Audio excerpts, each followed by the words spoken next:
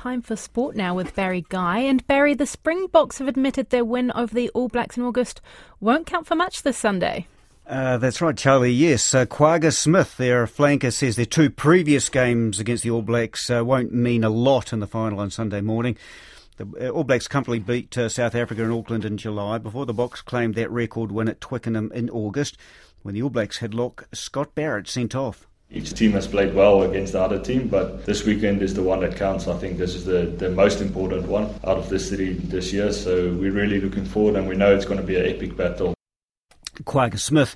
Meanwhile, prop Kate Henwood, lock Chelsea Bremner, loose forward Leila Sai and winger Merirangi Paul all come into the Black Ferns starting lineup for their second game of WXV1 against Wales in Dunedin on Saturday. The Breakers are back home and are chasing a second win in the Australian NBL season when they face the Adelaide 36ers in Auckland tonight.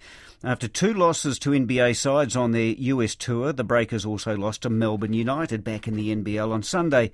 Captain Tom Abercrombie says their latest loss, which dropped them to 6th after 3 games, isn't ideal. For us, it's just about consistency. We've shown that we can do it in patches, but if we want to be a great team, want to compete with the best teams in this league and be one of those teams, then we have to be able to play our way consistently over 40 minutes and not have patches where we let teams back into it or let them off the hook. And our pressure and intensity has to be relentless for the whole game.